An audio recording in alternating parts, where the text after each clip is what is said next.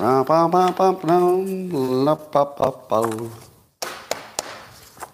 morning, everybody, and welcome to the highlight of human civilization. It's called Coffee with Scott Adams, the best thing you've ever experienced. And if you want to take it up to levels that nobody will ever achieve again, well, all you need for that is a cup or a mug or a glass, a tankard, chalice or stein, a canteen, jug or flask, a vessel of any kind. Fill it with your favorite liquid. I like coffee. And join me now for the unparalleled pleasure. It's the dopamine hit of the day, the thing that makes everything better. It's called a simultaneous sip. And it happens now. Savor it. Go. Oh, all the way to my bones. I feel this coffee in my toenails. Feels pretty good. Pretty good. Well, I've got a show for you, and it's got a theme. The theme will be revealed as we go along, because they're better with a theme.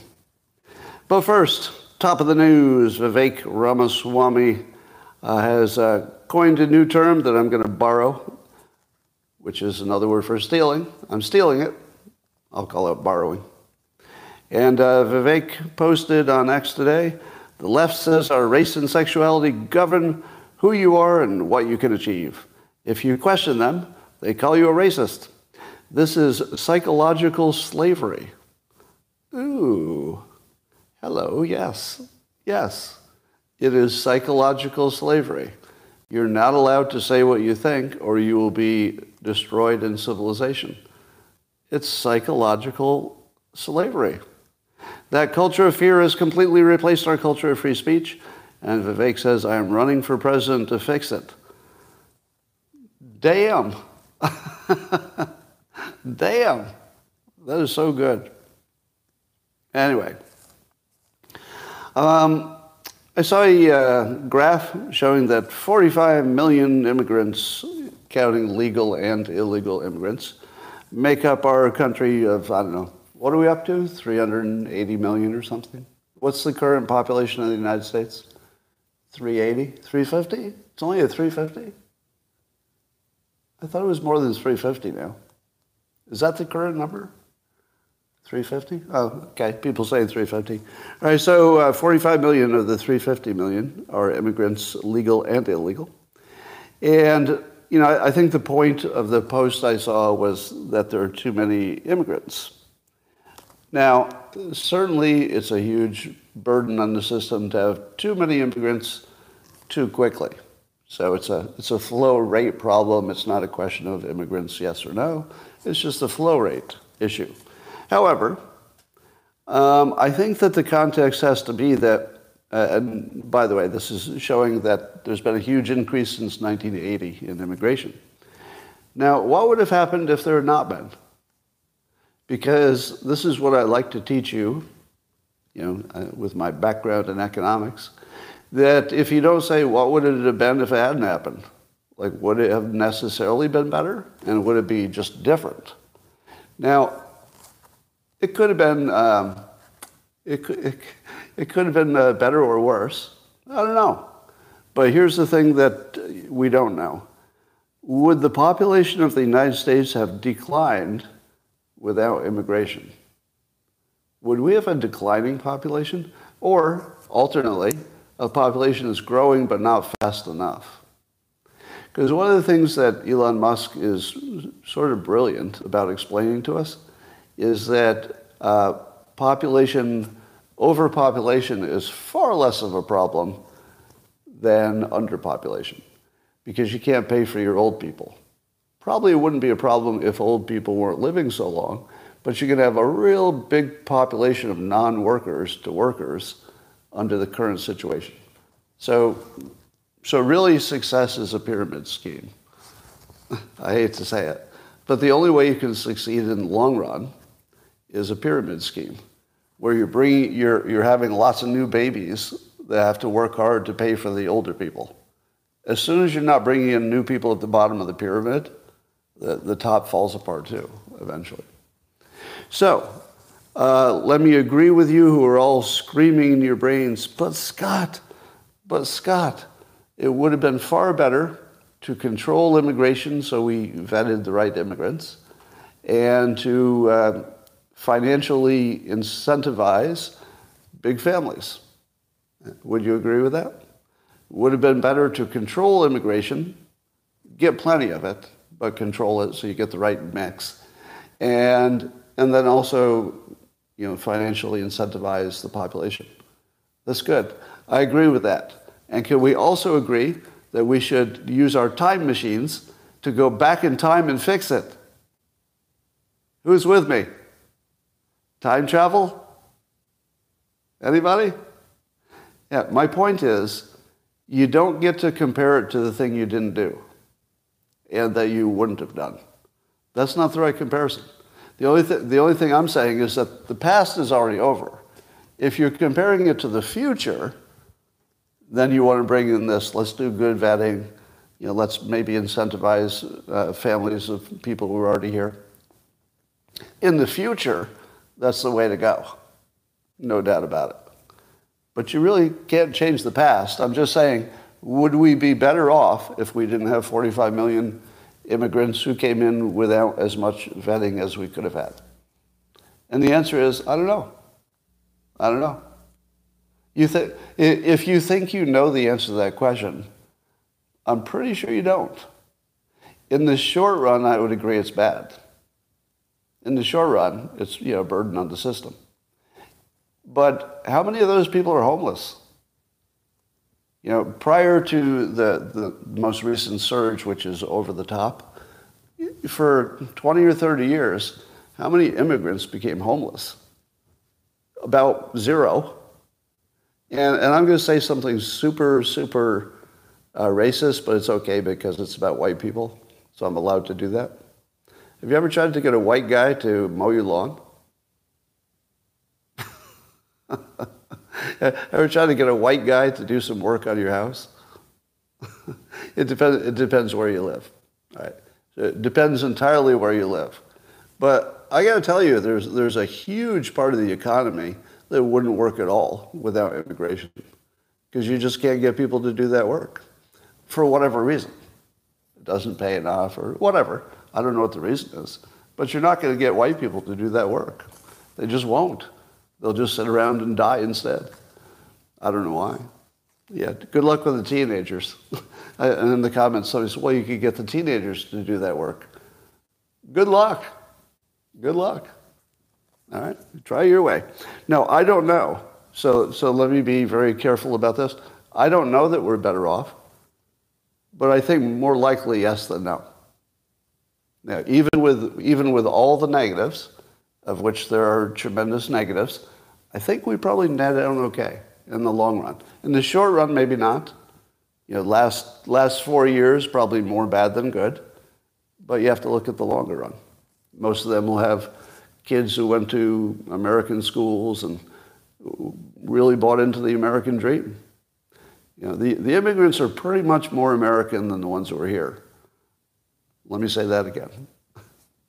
A lot of our immigrants, not all of them, and that's a problem, but a lot of the immigrants, especially the ones coming from south of the border, are more American than the Americans. They're more American than the Americans.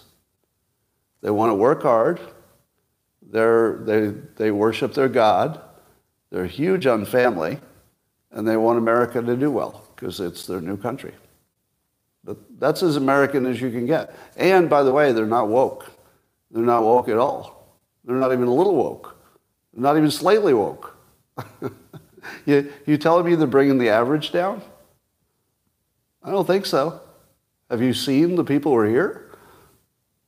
Yeah. All right. Well, I just want to put some doubt in your mind about the mix and the quality of immigrants and what that looks like in the long run. Might be more good than you think. Well, the Disney bashing is at an all-time high.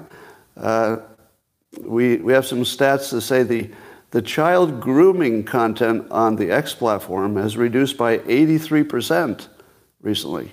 Wow. Child grooming on X is down to 83%, and that's because Disney pulled their ads. Okay, that's the Babylon Bees joke. Babylon Bee is just killing it. Yeah, the Babylon Bee is like has gone to like national treasure level, to the point where you feel sorry if somebody isn't watching it every day. That's some good stuff. That is some really good stuff. So the mockery guns are firing nonstop now. So yesterday I posted this because I like to pile on. I said, does Bob Iger know Disney no longer makes relevant products and their theme parks have all the fun of Gaza during wartime? So that's what I said. And I looked at the comments today, and one of the comments on that was from Elon Musk. And he says, Disney has a major content problem. Almost their entire upcoming slate is unwatchable. They are the world's biggest example of go woke, go broke, LOL. LOL. Now, is it my imagination, or is it now obvious that there's more than one Elon Musk? There's more than one, right? Because how do you explain that there are 8 billion people in the world and I can wake up and see the richest person in the world commenting on my post? That's not possible. I mean, just consider the odds of that. That's not actually possible. He's running, the major companies. He's on every podcast. He's commenting to people. I think AI has already cloned him.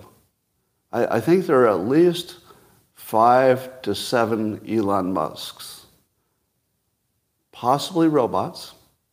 Possibly. No, I don't know. I'm just making that up. But I honestly don't know how he does all the things he does. It just seems like there's way too many things happening in the world where he's the most important player in that thing. I mean, I get that he's the most important player in space. I get that. I get that he's the most important player in social media. Okay, I get that. But why is he's also the main person posting on X? How is it possible to do all those things? Yeah, EVs, etc. Well, there's some stats that show that TikTok and Instagram are like an order of magnitude worse than X in terms of anti-Semitic comment. But why is nothing happening with that? Is it obvious to everybody that anti-Semitism on the X platform had nothing to do with why the advertisers pulled out? It's really obvious that it's just political, right? Everybody can see that. Now, I get that businesses have to respond to their customers, and it's just one less thing they think they have to worry about. But do you think that any of these companies are going to do better because they pissed off 45% of the country? Or whatever is pro-Elon Musk, I guess, or pro-X, or pro-free speech, however we want to put it. But I'd like to, again, read the names of these companies. Because these companies are just shit on this topic anyway. I mean, I have no respect for these companies. These are major respected, they were respected. But this decision is so despicable and so counterproductive. I just want to read their names again so you can hear who's the assholes, right? Apple Computer, Disney, Washington Post, Paramount, NBC, Marvel, IBM, Sony Pictures, CBS, The Colbert Show, Comcast, Lionsgate, Warner Brothers, and now Walmart. I guess the president of Walmart was a college buddy of Hunter Biden. Yeah, everything's about who knows who.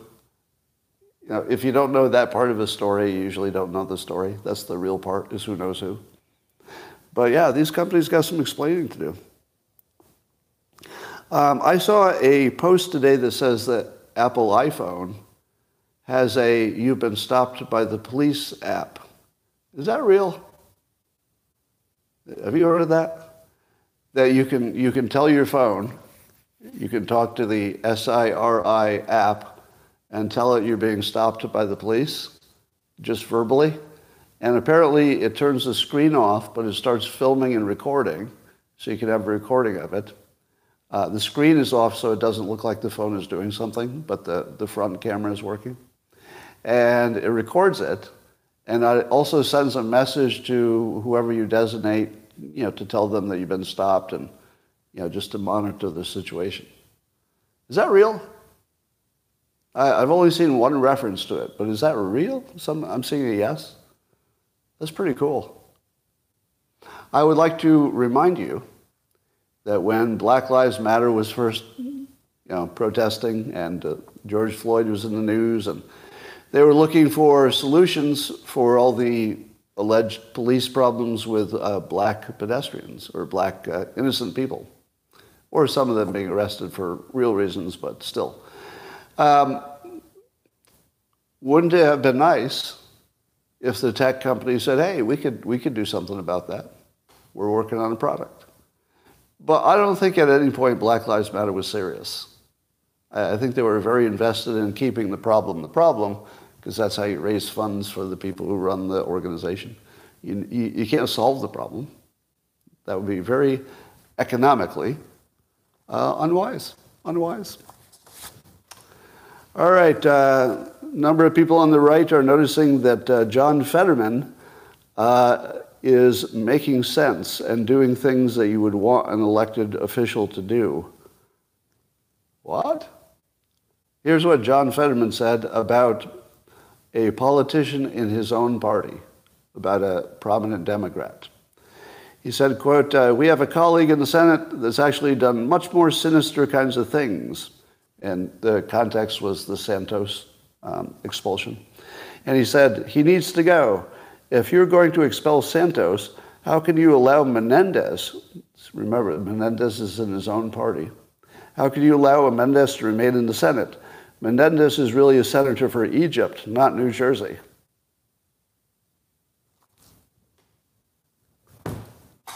What? Who exactly predicted that John Fetterman would do something that is unambiguously positive for the United States while being negative for his own party? Didn't see it coming. You know what? I can see his appeal now. I never saw it before. But I can see why people liked him. Right? Now, that doesn't mean I like everything he does. I'm not going to support him for president, etc. But you got to call out good behavior when you see it. So I'm going to go against a lot of Republicans on this. I actually am kind of happy that there were enough Republicans to treat Santos as an outsider, basically, to vote against him. And I like the fact that Fetterman is willing to vote against a prominent member of his team. Those are good signs. Now, I know some people are saying, hey, the Republicans are acting like losers. I think Sticks and Hammer made this point. You're not playing to win if you're going to take out your own person for something that wasn't even a crime.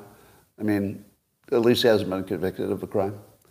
So it seems like the Republicans were being too hard on their own side and not hard enough on the opponents. I get that. But they were also acting under principle. And they were trying to do something that they thought maybe was good for the party in the long run, maybe it's good for the country in the long run. I'm not going to complain about that. Yeah. So, I'm not going to compare the two and say which was worse. I'm just going to say that both parties, through Fetterman on one side and the Republicans on the other, have shown a willingness to police their own side. That's not terrible. Yeah. It could be a lot better. Again, you'd like them to handle Menendez as much as the Republicans handled Santos. I get that. Those are good points. But trend-wise, directionally, to have two prominent instances of people looking at their own team, yes on that. Yeah. No, I get the counter-argument. I have full respect for the counter-argument that you play to win. I get that. But I don't hate the fact that people are trying to do what's right as well. I don't hate it. All right. I saw Robbie Starbuck post that There's some Christian Tennessee trucking company that got fined $700,000 by the Biden administration for trying to make sure they don't hire illegal workers. So they were requiring people to show that they were legally citizens of the United States, and they're being fined. Do I even need to add any commentary to that? Or could we all just say, what? What? Is that really happening? Yeah. Absurd. Jumping the shark. Going too far. You know, it's one thing to open the borders too far. It's another thing to say that an American... Here's my problem with it. Here's my problem. I do, you know, I'm kinder on the immigrant issue than many of my audience. So that's stipulated. But can somebody give me a fact check on the following question? My understanding is that if you're an employer and you hire illegals and you know it, that you're in big trouble with the law. Am I wrong about that? It used to be the case if you knowingly hired illegals that your whole company would be shut down. Now, the way people got around that in the past, do you know how they got around it in the past? It was not illegal to be fooled by the immigrants. So as long as they had documentation, which they often do, you know, forgeries and stuff, as long as they had some kind of fake ID that you couldn't tell because you're just an employer, you're not a forgery expert. So as long as they had something, then the employer was safe because they could say, well, we checked, you know, they lied to us, what are you going to do? So that was okay. And that worked, even though it was kind of stupid, but it worked.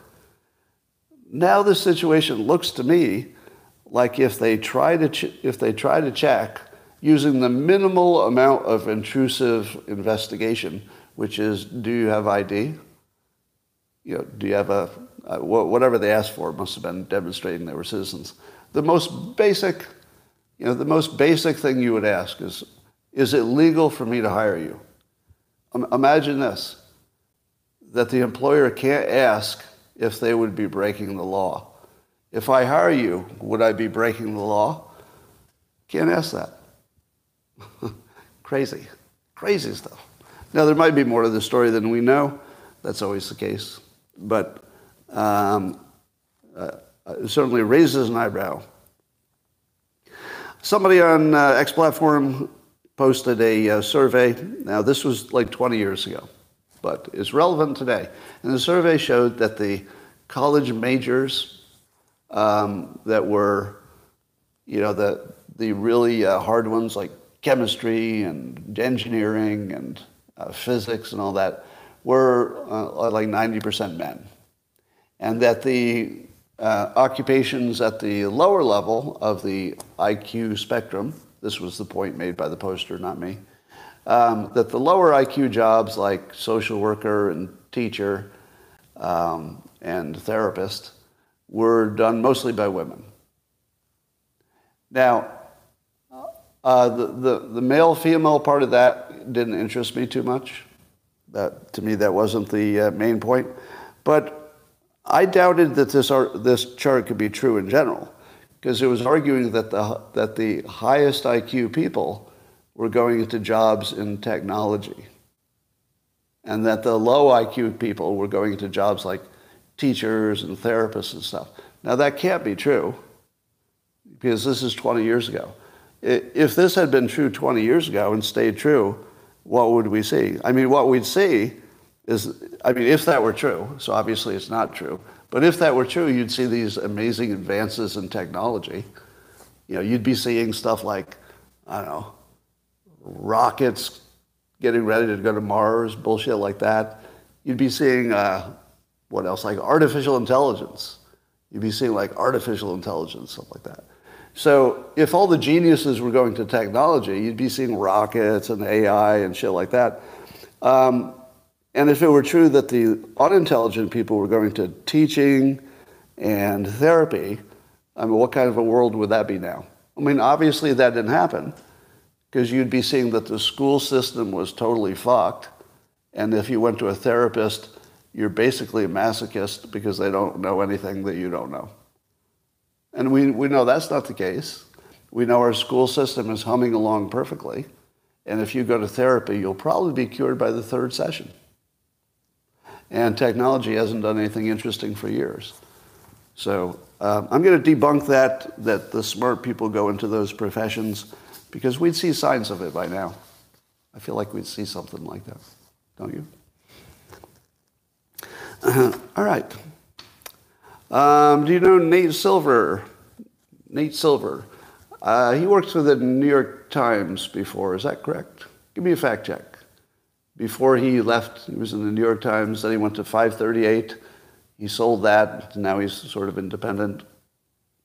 I always thought that Nate was, sort of a centrist, but maybe leaning a little bit left. That's what I always thought. But, he tried to, I always thought he was a fair observer of the world. But here's something he's saying today. November 30th, he posted this. If I were hiring right now, I'd prefer high-achieving state school students, undifferentiated, better than undifferentiated Ivy League students. Not a remotely close call. So undifferentiated Ivy League students. I don't know what he means exactly by undifferentiated, but he would prefer a high-achieving state school over the Ivy Leagues, because what we're seeing really kind of suggests their brains are being destroyed by the Ivy League experience. So I agree. Now, this is the beginning of my theme for today. So the theme is going to be this. I'm introducing a new term. There are people who are anti-Trump, and there are people who are pro-Trump. You certainly know that. And not too many people are undecided. But there seems to be a new category that I'm going to call pre-Trump. Pre-Trump. They're not pro-Trump. No, don't get me wrong. They're not pro-Trump. But they're not anti-Trump. They are Trump curious. They are open. They're open. They're open to it. I would put, I'm going to put Nate in that category. I think Nate Silver, and I don't want to put any words in his mouth, so let me be clear. He's not pro-Trump. There's nothing about him that suggests pro-Trump, but I don't see a lot of suggestion that he's pro-Biden, if you know what I mean. So I'm not suggesting he might go full Trump, but he feels pretty close to pre-Trump. A little bit of pre-Trump going on. You know what I mean? Let's watch for that. All right. DeSantis is on his debate with Newsom. He avoided the question of whether he would support a national ban on abortion. Do you think that was the right play? Because Newsom banged him on it pretty good. Do you think DeSantis should avoid answering the question about a federal ban on abortion? I say yes. That's the better way to play it. Yeah. And I don't know what Trump will do, but I think he's smart enough to say, let's leave it to the states. And because leave it to the states is the most consistent thing to say. So that explains everything, really. And it's hard to argue with the state has the closest approximation of what the citizens of the state want. It's the place where you capture their preferences better than at a federal level where everybody gets averaged together. So it's really hard to argue that you should use a federal average when the states are very different in their preferences. It's not really a good argument. Even if you prefer using a hammer to make it illegal, it's not the best argument. So I think the best argument is leave it to the states. Well, Tucker Carlson was on the All-in-One pod, and man, can that guy make news. Do you remember when Tucker was not so pro-Trump? You remember that, right? There have been times that Tucker has been absolutely insulting to Trump. But what is he now? He's turned. Now, he went all the way from pre-Trump to absolutely Trump.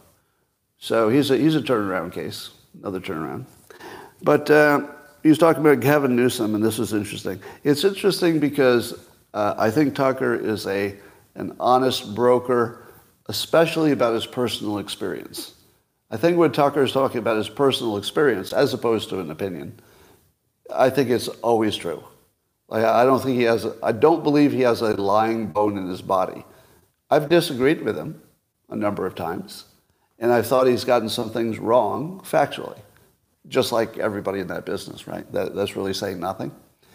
But I've never picked up a whiff, not a whiff, that Tucker ever lied to you about an actual direct experience. Like, I've never seen that. I don't think that's happening. So when he says what his direct personal experience is, I always give that more credibility than most things in the news. And he talks about Gavin Newsom. He says, one thing I know for a fact about Gavin Newsom, it's really an opinion, it's not a fact, but he says, I know for a fact about Gavin Newsom is he has the capacity to beat a lie detector test, which is really good persuasion, because you can see the lie detector test, can't you? You can see the device, and you see him hooked up to it. Like, that's way better communication than just saying he's not honest. You can actually see the device. That's visual persuasion. And he says, Gavin Newsom's palms don't sweat, his respiration doesn't increase, his body temperature doesn't change. Nothing changes in Gavin Newsom when he lies to your face. I don't know. I watched him in the debate for like 1 minute, and I told you this. The moment he looked at the camera and said with a straight face several times that more people were moving from Florida to California than the other way, I said to myself, my God, he can lie about anything right to your face. I guess he can. But then Tucker said that it's well understood that California is the most fixed state for politics, meaning that if the people in charge want Newsom to be governor, he'll be governor, et cetera. So, I don't know. I don't know what the evidence of that would be, but I do think that Tucker is closer to that world than I am. So if he says California is the most corrupt state politically, I'm inclined to believe him. There might be some competition for it, but I'm kind of inclined to believe it might be the most rigged state. And you know what? I never thought about it that way before. I got to honestly say, I just thought that California had lots of Democrats. To me, I thought that was the whole story. But it might be completely non-democratic, according to Tucker. And I can't dispute it, but I'd have to see more evidence before I buy into that point of view. All right. And Tucker is talking about how even when he was on Fox, he was very aware that if you talk against the interests of your corporate sponsors, eventually bad things will happen to you, right? So he would say things about the vaccinations that the sponsors of the network probably didn't like. So he knew it was a ticking time bomb, and he was not surprised at all that eventually he got kicked off and took it completely professionally, because it's just part of the deal, which I do respect about Tucker, that he took it as a business decision. It's just professional. You don't have to hate the people involved, right? I get that, and I respect that. But that does make you wonder if somebody's taking advertisement from Big Pharma or from TikTok, can they speak as honestly as they might? Because they don't need to be instructed to not speak out against their sponsors. Nobody needs to be told to do that. When I spend every day on live stream saying the Washington Post was fake news, did I know that I would eventually be canceled by the Washington Post and other papers too? Of course I did. I knew it was the risk. So like Tucker, I had the same reaction to it. What? Oh, wow. Kind of shocking at first. But I never felt mad. I didn't feel mad at anybody who canceled me because I understand the forces at work. It was obvious that I was playing with fire. It's just what happens. And as Tucker says, and I respect him for this, if you get into this line of work, don't act surprised when things that happen all the time in this line of work happen to you in this line of work. Like, if you're not willing to accept that as part of the deal, you're in the wrong line of work. Anyway, different topic. Here's Michael Schellenberger summing up what we know about what I call the brainwashing industrial complex. I think others call it the censorship industrial complex, but censorship doesn't quite capture it. Censorship is more like getting rid of something that's, they think is untrue or they don't want you to say. But brainwashing is that plus making you believe things that are clearly not true. It's way more about brainwashing than it is about just censoring. Censoring is too weak. I call it the brainwashing industrial complex, or the BIC. Anyway, Schellenberger says, we discovered DHS, Department of Homeland Security, employees volunteering to use psyops and disinformation tactics against the American people. Is that an exaggeration? Does the research show that Department of Homeland Security employees volunteered to use psyops and disinformation tactics against the American people? Yes, it does. Yeah, the record clearly shows it. They blamed social media platforms for Trump's election victory in 2016. True? Yes, it's documented. Absolutely true. So they used tactics developed abroad by the U.S. military and turned them against the American people. Ah, gosh, that sounds like hyperbole. They didn't really do this, did they? Did they really use techniques and tactics used by the military to propagandize other countries, and they used it against the American people? Yes, that's documented. That's a fact. Right?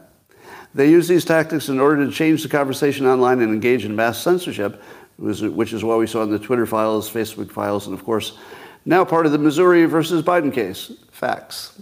Absolutely proven facts. James Baker, the next part I'm not going to read because I think there's a typo in it. What we saw was an effort by existing FBI agents and former FBI agents to spread disinformation about the Hunter Biden laptop and say outright to the American people that it was a Russian hack and leak operation. And of course, Biden repeated this in the debates. All true. All true. Now here's your test. Find any Democrat in the United States who is aware of these facts. Any. Find any Democrat in the United States who will say, yes, these are facts. None. Partly because it's complicated, and partly because there's enough bold-faced lying that they'll just say it didn't happen. Well, this happened. No, it didn't. Well, we have it documented. No, you don't. Well, here's the document. I don't see it. Here it is. Here it is. Yeah, no, I don't see anything. Sounds like you're lying again. What are you, gaslighting me? Here it is. Here it is. Look, it's right here. I don't see anything. And the Democrats, that works. It works. All right. Do you remember when Trump got interrupted by that NBC hack, Kristen Welker? And Trump said that the January 6th committee destroyed all the evidence of their investigation. And she pushed back, oh, there's no evidence of that. No, that's not a fact. But now it's confirmed. They destroyed it all. Who destroys all of their data from something that's like the most important thing that happened that year? Nobody. Nobody destroys it accidentally. And nobody does it intentionally unless they're trying to hide a crime. They're obviously trying to hide a crime.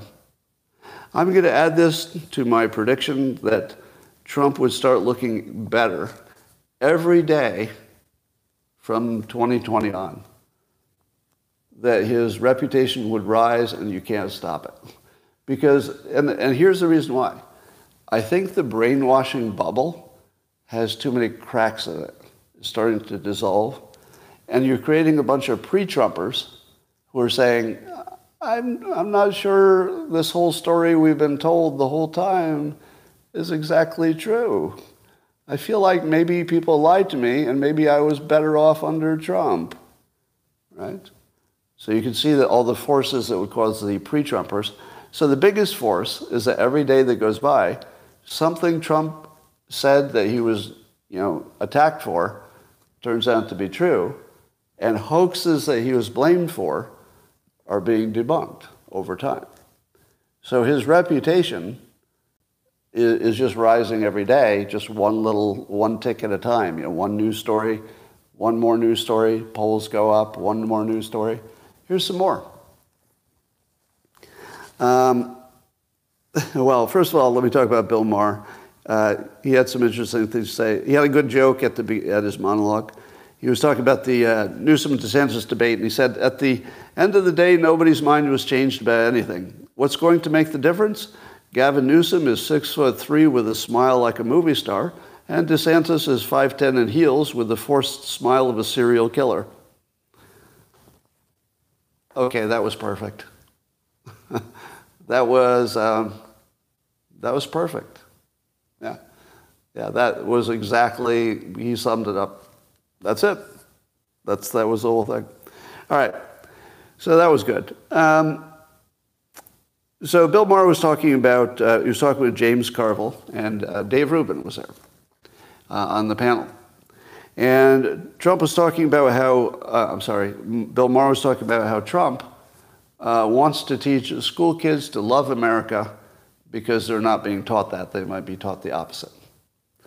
Now, this is a concrete example of somebody who was very anti-Trump, who's now saying something leading pro-Trump, right? He's definitely not saying he's going to vote for Trump. So he's not a pro-Trumper, but is he an anti-Trumper?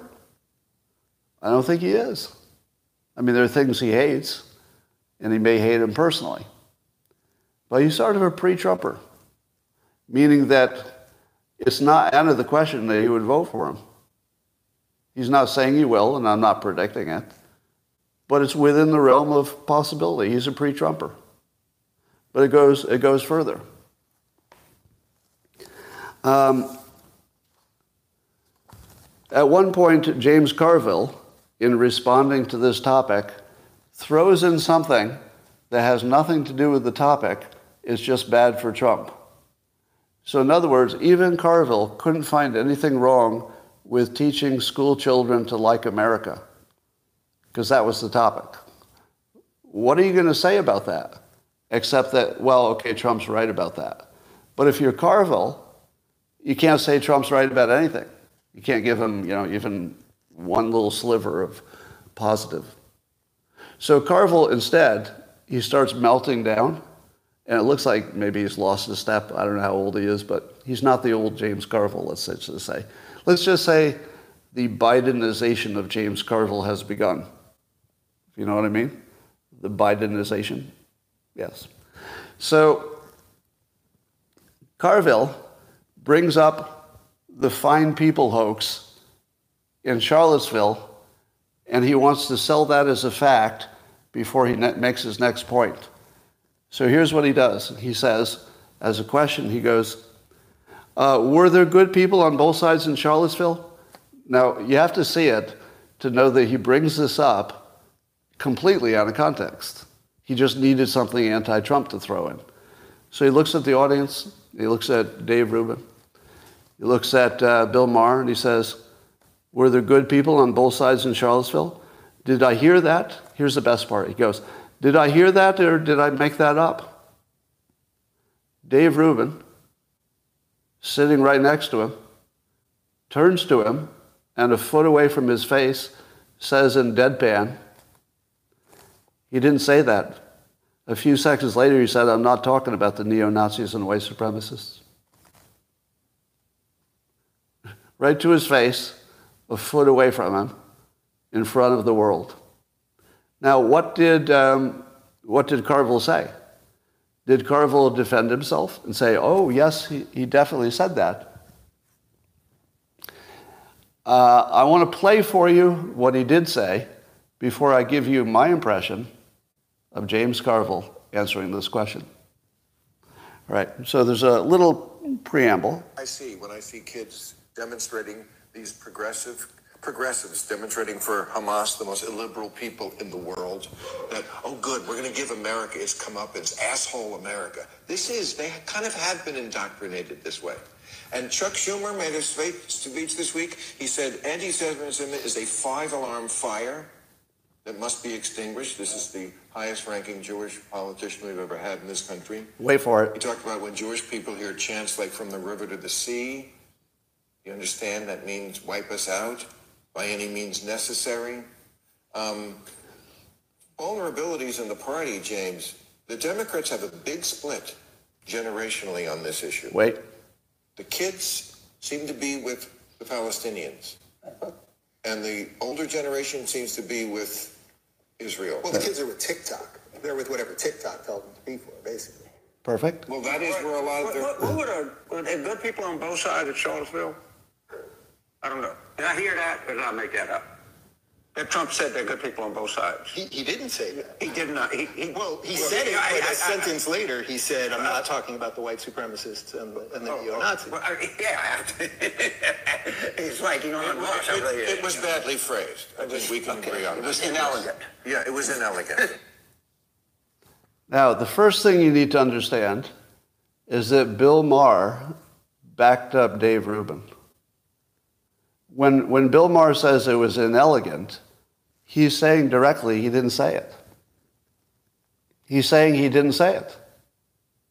So here's Carville, he's got Dave Rubin, who was born a Democrat, but now I would call him more independent. And he's got Bill Maher, very associated with the left, and they're both debunking him to his face in front of the world. So did you hear what Carville's response was when Dave fact-checked him right in front of him? I'd like to give my impression of James Carville getting fact-checked by Dave Rubin. First, Dave Rubin. Well, he didn't say that because a few seconds later he clarified that he was not talking about the neo-Nazis and the white supremacists. And now James Carville, fact-checked on the biggest hoax in American politics. Would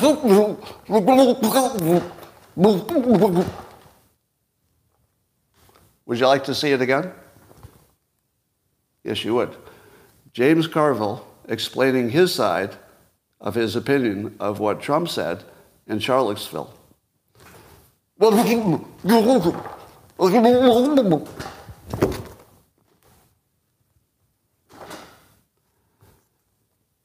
Maybe the finest day in American politics. How long have I been waiting for this? How long have I been trying to get rid of this stupid hoax? Now, this won't get rid of the hoax, because the people who are sold on it will still be sold on it. But here's what we do know. James Carville knows it was a hoax. We do know that. Now, you tell me, do you think anybody in the audience caught this? Do you think that at least the Democrats who were watching the show, do you think that they caught that? I don't know. But maybe a few. Maybe a few people just became pre-Trump. All right. What do you think will happen if Biden dropped out and it's Newsom? How do you think the matchup would be between Newsom and Trump? Just give me your first impression. How would it be as a matchup? Now remember, Newsom would have the full power of the Democrat machine, which is awesome. What do you think?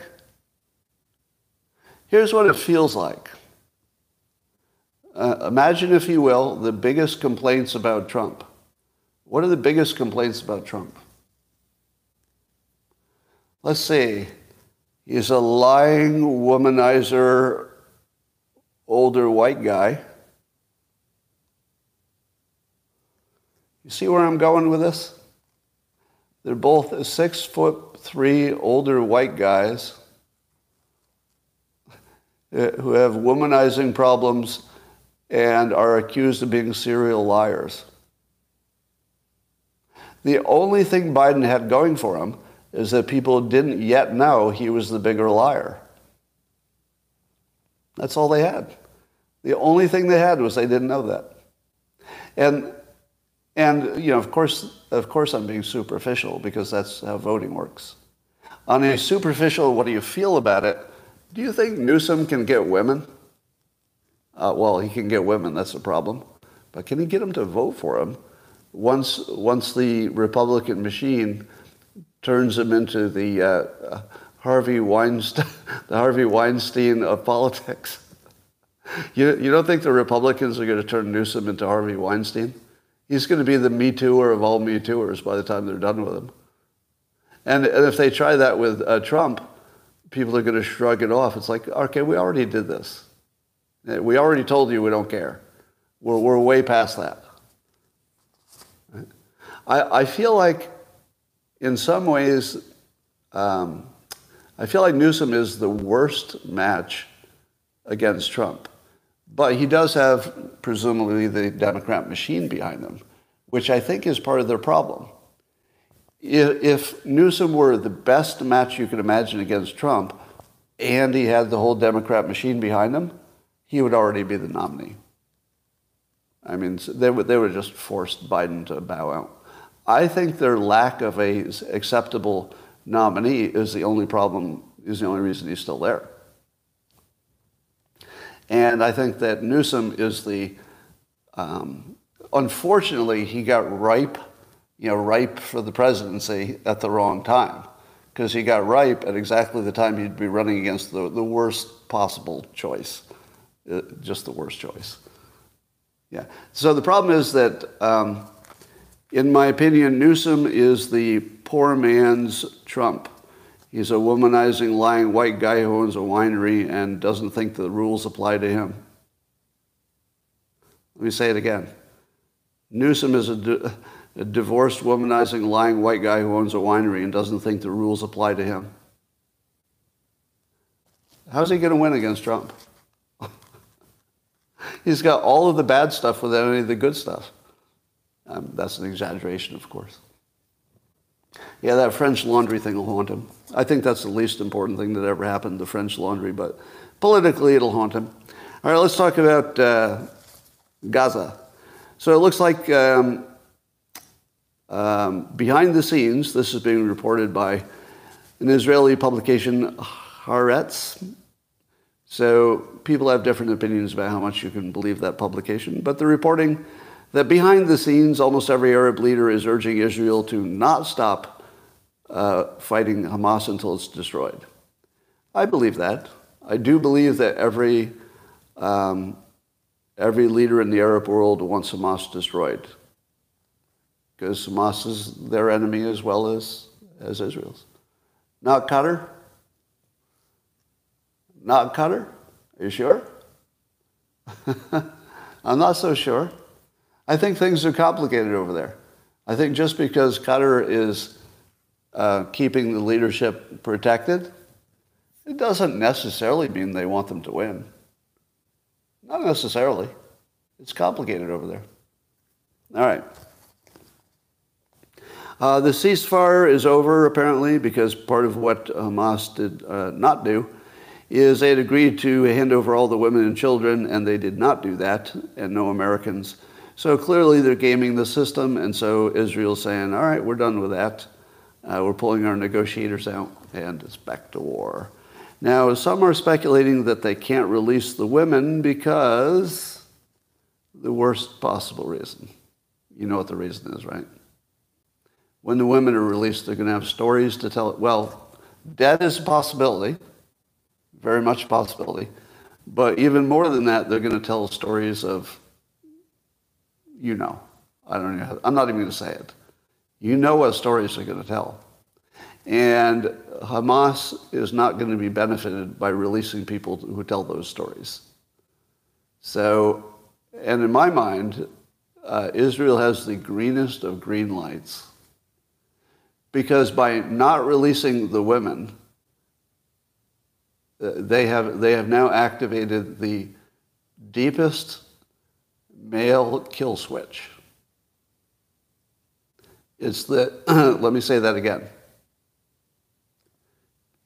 If you convince all the men in Israel, which I guess they just did, that the remaining hostages are probably past or current rape victims, you're not just incentivizing the soldiers to fight, because they already have that. You're giving them the kill switch of all kill switches, as in, if they ever wanted to capture you before, they don't now. They're just going to kill them all. And I think, what are you going to do? I mean, Hamas created this situation. If you incentivize your enemy to kill you completely, don't be surprised when they do. So I would say that this is Hamas's biggest mistake so far, is that when you do this with their women, they're going to kill all of you. They're just going to kill all of you. There's no going back from that. And I support Israel 100% on the Hamas stuff. Elon Musk said about the Tesla's version of AI. Now keep in mind, Musk has 2 versions of AI at least, maybe more, working. There's the Tesla version that's being trained at the moment primarily on video. So it watches a gazillion videos of cars driving, and just from the video, it gains intelligence on how to self-drive. So he thinks his is way above, he says it's the best real-world AI. And it might be, because of the video. But he also has Grok, in beta right now. So the Twitter platform will have its own AI, and that's separate. That's different from the one Tesla is using with the video. So the Grok AI probably will have access, I don't know. Do you think the Grok AI will have access to whatever was trained by the video? Because they are separate companies. I don't know, maybe. If it did, then I would immediately agree with him, it's the most powerful AI. But on top of that, Grok is going to have something that ChatGPT and the others do not have, which is immediate real-time access to Twitter. Now, here's what you get with immediate real-time access to Twitter. Grok's access to the reactions of Twitter users is very analogous to your brain's access to your 5 senses.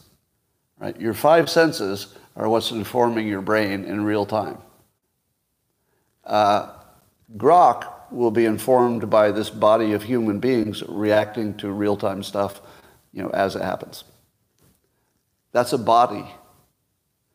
More specifically, it's a cyborg, where there's a human element, the users on X, and then there's a non-human element that is, may have some control. Elon Musk has invented the Borg. It's going to be a collective in which there's a centralized brain, and all the individuals are feeding into it, and then they have access to the intelligence from the main brain that they help create access to. That's the Borg. That's a collective cyborg. It will be an entity of its own, logically. That's so wild. Now, if you're not a Star Trek fan, the Borg is these aliens that absorb other planets and turn them into, half cyborgs, and it's all part of a collective. But if you take what Tesla can do with video and add that to what Grok can do connected to real live users in real time, nobody else's AI is even in this class. I think that he's probably 2 weeks away from lapping ChatGPT and Google's Bard and everything else. I think maybe. It looks like he's just going to leave them behind. The Borging Company. The Borging Company. That's pretty funny. I wish I'd thought of it. All right. So basically, Elon Musk is creating the Borg, but it's more of a subscription model Borg. That's the big difference. It's like the Borg, but a subscription model. I don't know why that's funny to me. I think you'd have to be a Star Trek fan to know why that's funny. It's the Borg, but subscription model. All right. Trust me, that was funny. All right. And that, ladies and gentlemen, is the conclusion of my excellent, excellent commentary, not to mention impressions that will last forever. So I like to think that my impressions are as good as my commentary. Every bit as good. I'm enjoying being a disgraced cartoonist, canceled everywhere. So far, it's working out for me perfectly. I don't know if I gave you this update or only I did it in the man cave. Tell me if this is a repeat. So I got canceled February of last year, so it's 8 or 9 months ago. And it's kind of a scary thing if your entire career just disappears at the same time. But I'm kind of hard to kill. So I want to report to you that 9 months later, my income has regenerated up to break-even cash flow, which means I can pay my employees and pay my expenses, and I'm at break-even. But as long as I'm at break-even, you can't kill me. I'm unkillable. So if it had been more of a financial disaster, maybe I have to disappear and get a real job. But thanks to all of you, YouTube and especially locals, my beloved locals people, you made it possible by becoming the counterforce to my cancellation. You collectively, individually formed a protective coat around me so that I could continue being the spear. Because for a lot of you, I become the spear, right? I'm the one who's poking people that you can't poke because you're going to get fired, and I'm willing to take the chance. So just know that your plan worked. Your plan for me worked. You wrapped me in a protective coating, which I could feel on the first day. On the first day, that protective coating formed around me and has protected me till this day. Thank you. Thank you. So, YouTube, thanks, and I'll see you tomorrow.